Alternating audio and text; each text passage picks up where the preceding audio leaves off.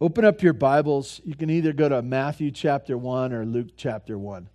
We're going to be in both of those back and forth. So this morning I have 10 points, so get comfortable.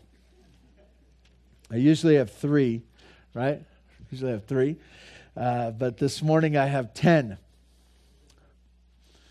I don't know if I am, but we'll see. We'll see if I make it.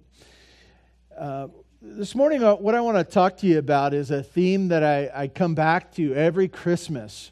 And there's different characters in the Christmas story. There's Mary, Joseph, there's the shepherds, there's the wise men, there's the authorities, there's the town of Bethlehem, there's Herod himself. And you look at how the coming of Christ affected each one. And really, the central figure is Jesus himself. But as he came to the earth, it changed everything. Well, at least for some. Some stayed on the same path that they were going, even with Jesus being present in their midst. And this morning, I want to just run down for you how you meet a Savior and a King. How you greet Him, how you accept Him, and what your response should be to them. And I want to show you both bad examples and good examples of how you meet the Savior, how you meet the King. In Luke chapter 2, verse 11, this is the angel speaking. And just a commercial, next week, the kids are going to be sharing with us how it actually happened. It's going to be just like it, the birth of Jesus. And if you can't handle any chaos in your life, don't come to church next week, okay? I want you to come. You should come. It'll be good for your soul. But, if you can't handle any chaos, I'm warning you, there's going to be chaos next week. I also wanted to tell you that if you're sitting too close to the people around you, you could come to the second service. There's always plenty of free seating, okay? Plenty of free seating, okay? So I wanted to tell you that. The angel spoke, and this is what the angel said, Luke chapter 2, verse 11. For unto you is born this day in the city of David a Savior who is Christ the Lord. This message went really to all the people we're going to look at this morning. It was a message spoken by the angel or the angels to the shepherds. Mary got the message. Joseph got the message. Herod, he thought about the message. He didn't get it, but he heard that it was coming and he got nervous about it. You look at this, Bethlehem, they had a visitation of Mary and Joseph. And they knew that the baby was going to be born. Not necessarily Jesus, but they heard the message. They heard that there was someone going to be born, a special one. And so this message, if you look at what the angel was saying, in the city of David, a Savior who is Christ the Lord. And I want to put it to you this way. You could say that as Savior and Lord or Savior and King. We've been looking the last, long time at the book of Matthew, where Jesus presents himself as a king, and a new kind of king, a different kind of king. And I want to tell you that that's who Jesus, as he was born a king. He was born a king. He was born the Savior and King. And as you think about that, you can imagine yourself coming before a Savior and a King. How would you receive Him? How would you meet Him? How would you greet Him? How would your relationship be after you've met Him? And as we think about this, I want to give you, like I said, good and bad examples of how He was received. The first one, if you want to turn to Luke chapter 1, verse 46, this is the right kind of meeting. And this is especially interesting and wonderful because it deals with pregnancy. I've never been pregnant. I don't know if you know this, but my wife has been pregnant. And I've been able to see many of you ladies be pregnant with little ones. And it's just a fascinating and mysterious and magical time where you realize that something bigger is happening with you. And that this is going to be so special. And the birth of a child is such an amazing thing. And this portion of the story, as Mary is spoken to from the angel, we see this, and it's just great. In verse 46 of chapter 1,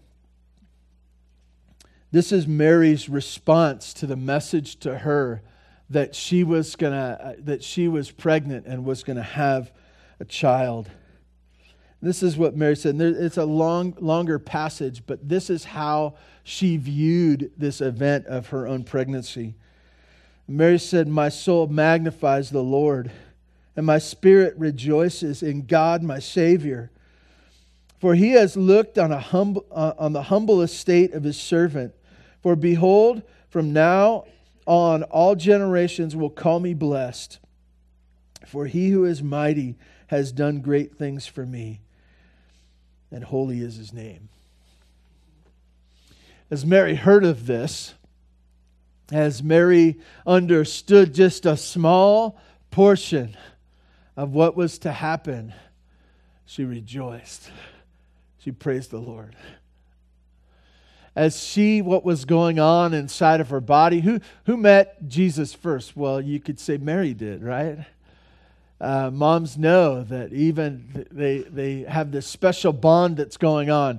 Husbands, fathers are standing back going, "When's this thing going to get here?" And for months prior, the mother is being with the child. And you see this beautiful picture. And Mary, what did she do? What was her response? Praise the Lord. This is an amazing thing. I am blessed because I get to be the mother of the Savior. And for her to connect, I need to magnify the Lord. That this is the when I come to grips that He is coming, I bless the Lord. So you say, well, what does this have to do with me? I want to say, this is the way to greet the Savior. Your life's moving on and going on. You're living life. You're doing whatever you're doing. You're involved in whatever you're doing. And then you come and you meet the Savior. You hear the story of Jesus, the good news of the gospel. And you say, well, how should my life be changed? Magnify the Lord. Magnify the Lord. I hope we're going to get there in January. I hope to talk about how we live in a world that we live in. And one of the things that we should be mindful and thinking of all the time is, because I know the Lord, how can my life be used to glorify Him? How can I magnify Him? How can I somehow have my life point to Him? Because He is so great. And this is Mary's right response. It's the right kind of meeting of Jesus. When Jesus enters really into her body, into her womb, she takes it and she says, I need to magnify the Lord. This is what a right response is to meeting your Savior and your King. You can flip over a few books towards the beginning of the Bible to the book of Matthew. And chapter 2, you have some verses that talk about really the section that connect to the wise men, but there's Herod is the reason that it's kind of focused around his kingdom, his response. In Matthew chapter 2, verse 3, it says this, when Herod the king heard this, remember the wise men came and they asked, where's the king? That's a bummer when you're the king and they ask you where the king is. If they're saying, who's in charge? And you feel like you're in charge. And there was this conversation that went back and forth, and he said, no, I'm the king. And they said, no, the new king. The new king. It was a threat. And Herod's, you look at verse 3, it says, when Herod the king heard this, he was troubled, and all of Jerusalem with him. And assembling all the chief priests and scribes of the people, he inquired of them where the Christ was to be born. He was troubled. His first response was not, who is this? Maybe he'd be better than me. Who is this? Maybe I too should become one of his subjects. This is a problem with power and fame. This is a problem with money. This is a problem with position. We want to be great. We want to find ourselves to be the best. On top of the pyramid, we want ourselves to be better, the boss and not the employee. And when you encounter Jesus, it doesn't matter where you are in life. It doesn't matter your position, your finances, wherever. It's a place for you to step down. But Herod was troubled. And then you skip down in Matthew chapter 2 to verse 16. It says, then Herod, so you remember wise men went and found Jesus. They realized they shouldn't come back. They were to tell Herod, so they went back another way so they wouldn't have to go and speak with Herod. In verse 16 it says, then Herod, when he saw that he had been tricked by the wise men, became furious, and he sent and he killed all the male children in Bethlehem and in all the region who were 2 years old or under, according to the time that he ascertained from the wise men. This is the wrong kind of meeting of Jesus. This is the wrong kind of embracing the truth that the new king is here.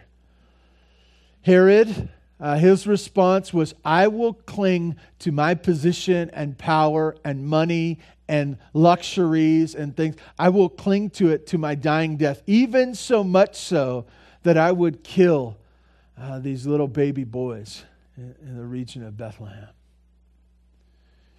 You got to be pretty sick to do that, right? This is what sin does.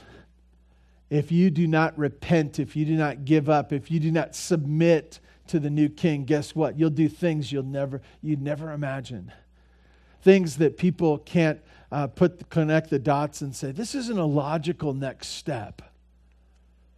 Why did this happen? Because Herod didn't say, I need to go find this king that I too might worship, that I too might bow my knee, that I would take my crown off and hand it to him.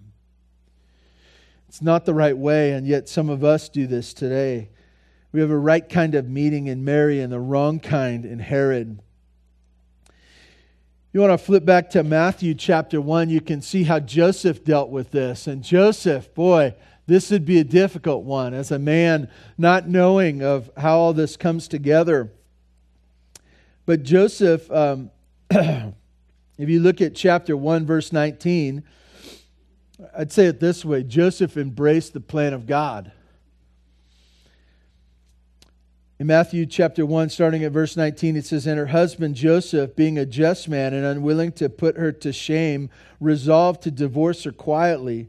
But as he considered these things, behold, the angel of the Lord appeared to him in a dream, saying, Joseph, son of David, do not fear to take Mary as your wife, for that which is conceived in her is from the Holy Spirit.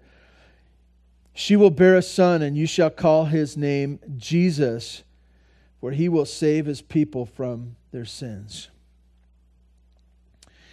Obviously, this isn't a meeting. Joseph doesn't meet Jesus at this point. He gets the message from the angel. He gets the plan of God laid out before him. It wasn't his plan. His plan was to get married. His plan was to take this woman as his wife, and in the process, and many times we connect this with engagement. It's much more than that. It's much more than that. It was actual marriage that just hadn't been consummated over the year. And so Joseph is looking at this and he's saying, divorce her quietly. What should I do? How should all this come together? The angel shares with him the plan. It's good. Your wife is fine. She is righteous. Okay? Take her as your wife. Take her as your wife. Name the son Jesus. I kind of thought I was going to name him Joseph. I had some other ideas, some family names, He has put the plan before him that's a different plan than his own. If you skip down to verse 24, this is part of the dream, and it says this, after this dream is done, verse 24, when Joseph woke from sleep, he did as the angel of the Lord commanded him. He took his wife, but he knew her not until she gave birth to a son, and he called his name Jesus. How did Joseph proceed after seeing the plan of God? He embraced it. He embraced it. Especially, well, really for any phase of life, but especially for the young, you say, this is what I'm going to do. This is what I'm going to have. This is where I'm going to live. This is what it's going to look like. And I want to tell you that that's not what it is to be a follower of Jesus. That's not the impact that it has on a life when they've been saved. They are granted a Savior and a King. Guess what? The King decides. The King decides. And for Joseph, as Jesus entered his life and family, guess what he did? He embraced the plan of his to have this wife. He embraced the plan that this woman was to be born, even in Bethlehem, or this child was to be born, even in Bethlehem, and that his name was to be Jesus. Why? Because it was the plan of God, not the plan of man. So Joseph, he responds properly. I don't want to take a lot of time because I think it's a bit of a stretch, but you can consider the whole town of Bethlehem. So you have Mary, you have Herod, you have Joseph. You can consider the whole town of Bethlehem. In Luke chapter 2, we get this one very confusing detail that has been made much of in history, but I think that it just doesn't sit right with any of us. That they go to a town, they travel to a town with a pregnant woman ready to give birth. And you look at this and you say, oh, someone would give up their spot. There would be a place for that. But in Luke chapter 2, verse 7, it says, and she gave birth to her firstborn and wrapped him in swaddling cloths and laid him in a manger. And then it says, because there was no place for them in the inn. There's no place for them. I want to tell you, that wasn't right. That wasn't right. We know that, right? If the King of all creation is to come down to earth, he should get whatever he wants. The red carpet should be rolled out. Our houses should be abandoned that he could come in. And it shouldn't be just, we should decide whose house is best or whose house he wants. There should be this, whatever you want, Jesus, whatever you would have, Mary, whatever you would have, Joseph, because this is special. This is more important than anything we got going on. And yet the town of Bethlehem did not stop. They did not make room. They went about their business as if Jesus didn't matter. Then you have the shepherds in Luke chapter 2, verse 15. It says, when the angels went away, the angels that spoke to the shepherds, when the angels went away from them into heaven, the shepherds said to one another, let's go over to Bethlehem and see this thing that has happened, which the Lord has made known to us. And they went with haste and found Mary and Joseph and the baby lying in the manger. And when they saw it, they made known the saying that had been told them concerning the child. And all who heard it wondered at what the shepherds had told them. But Mary treasured up all these things, pondering them in her heart. And the shepherds returned, glorifying and praising God for all they had heard and seen as it had been told them. I love the shepherds because I could picture myself as one of those reckless men just hanging out, by the fire, whatever they were doing, counting sheep, telling big stories, fishing stories and stuff like that. I caught one this big, and yet when the angels came and spoke to them, they said, let's go. And in haste, they went. They were running. They were saying, we got to get there. We got to figure this out. This has been amazing. And as they came and as they saw Jesus, what did they do? Their response, glorifying and praising God. What should we be doing? What is the proper response? Glorifying and praising God. It's to look around and to say, yeah, all this is just stuff. All this is just chaos. This world isn't chaos. But guess what? The Savior has been born. And in Him, I praise you, God, for your gift of your Son. I glorify, I magnify you. Why? Because of what you have done for us. The shepherds got it right. You can also look to the wise men in Matthew chapter 2. It's only a couple of passages. I realize some of you are going, he's making us flip back and forth. Matthew chapter 2, verse 9, the wise men, you remember that was the Herod deal, right? And after listening to the king, they went on their way, and behold, the star that had seen that they had seen when it rose went before them until it came to rest over the place where the child was. When they saw the star, they rejoiced exceedingly with great joy. And going into the house, they saw the child with Mary, his mother, and they fell down and worshipped him. Then opening their treasures, they offered him gifts, gold, frankincense, and myrrh. You get it? Is that a good example or a bad example? It's a good example. They were probably powerful men, smart guys, educated, they'd gone to the universities. Full ride scholarships because of grades. And yet, as they put it all together, as they found the place, what did they do? They rejoiced. It's interesting. Rich people hold it together better than shepherds usually, right? But what does it say about them? They rejoiced exceedingly with great joy, right?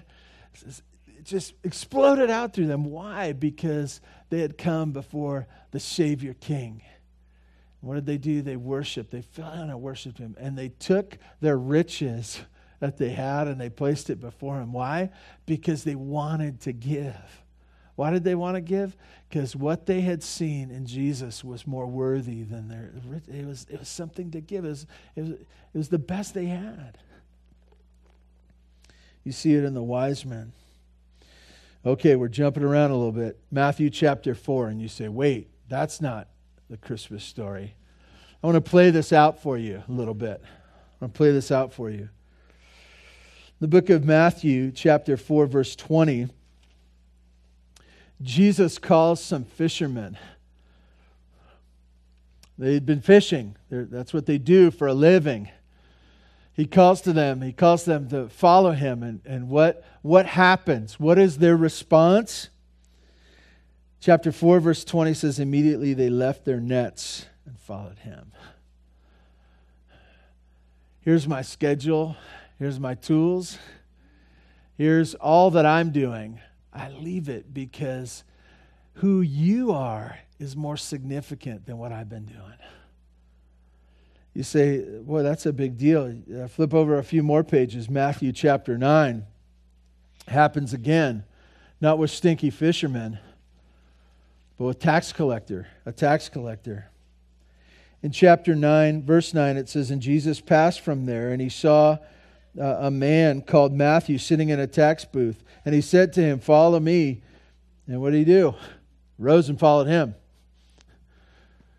Tax collector's booth. He left his career, lucrative career, making big bucks, taking people for all they're worth.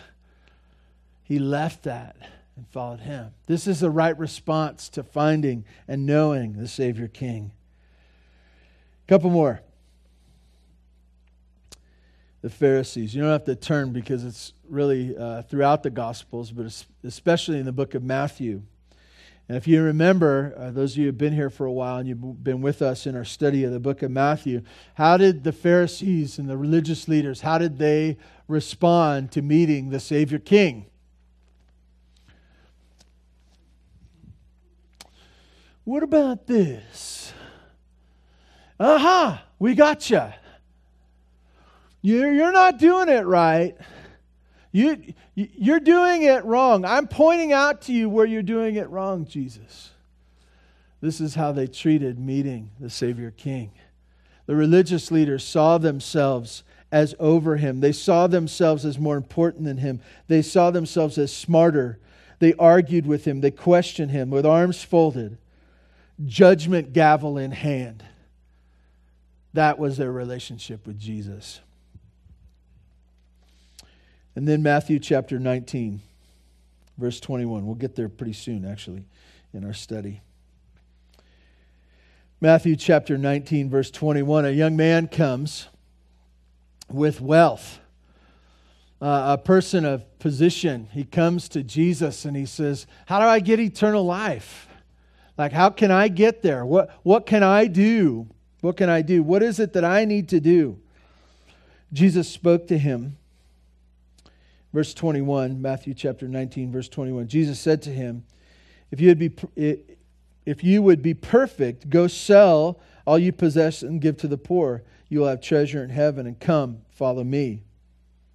Verse 22 says this, when the young man heard this, he went away sorrowful, for he had great possessions. He says, I would come and follow you, but if it makes me give up all that I have, that's bad news for me. The right response to Jesus is to say, all that I have is not all worth all that I can have in you. Jesus, the Savior King. This morning, I have really an 11th point. Just goes like this. It's waiting to be written. It's waiting to be spoken. And I just ask this question, how about you? How about you?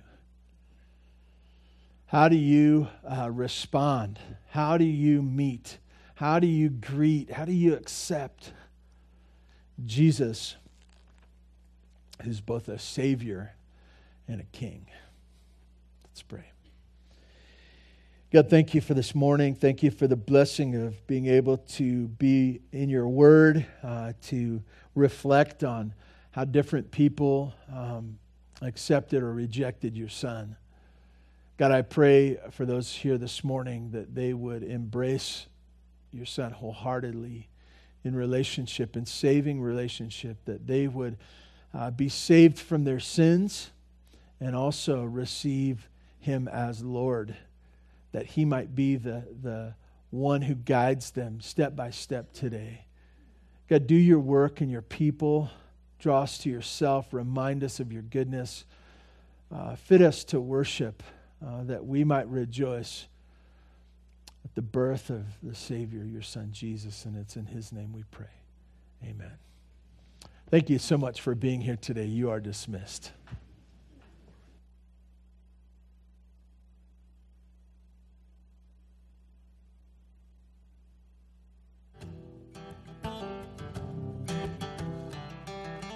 God, our Redeemer and friend, the Savior of fallen man, you who fashion the stars, who work on our hearts, bring us closer to loving you. Matchless Messiah, our Lord, too holy for us to behold.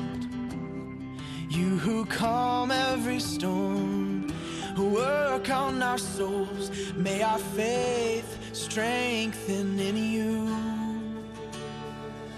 Oh, weary heart, rejoice. May your love in God increase. Praise the Father, Spirit, Son, the unchanging three in one. May the praises of his people fill up his temple with holy, holy, holy is our God. Is our God. Jesus, the Son of God, and gave his life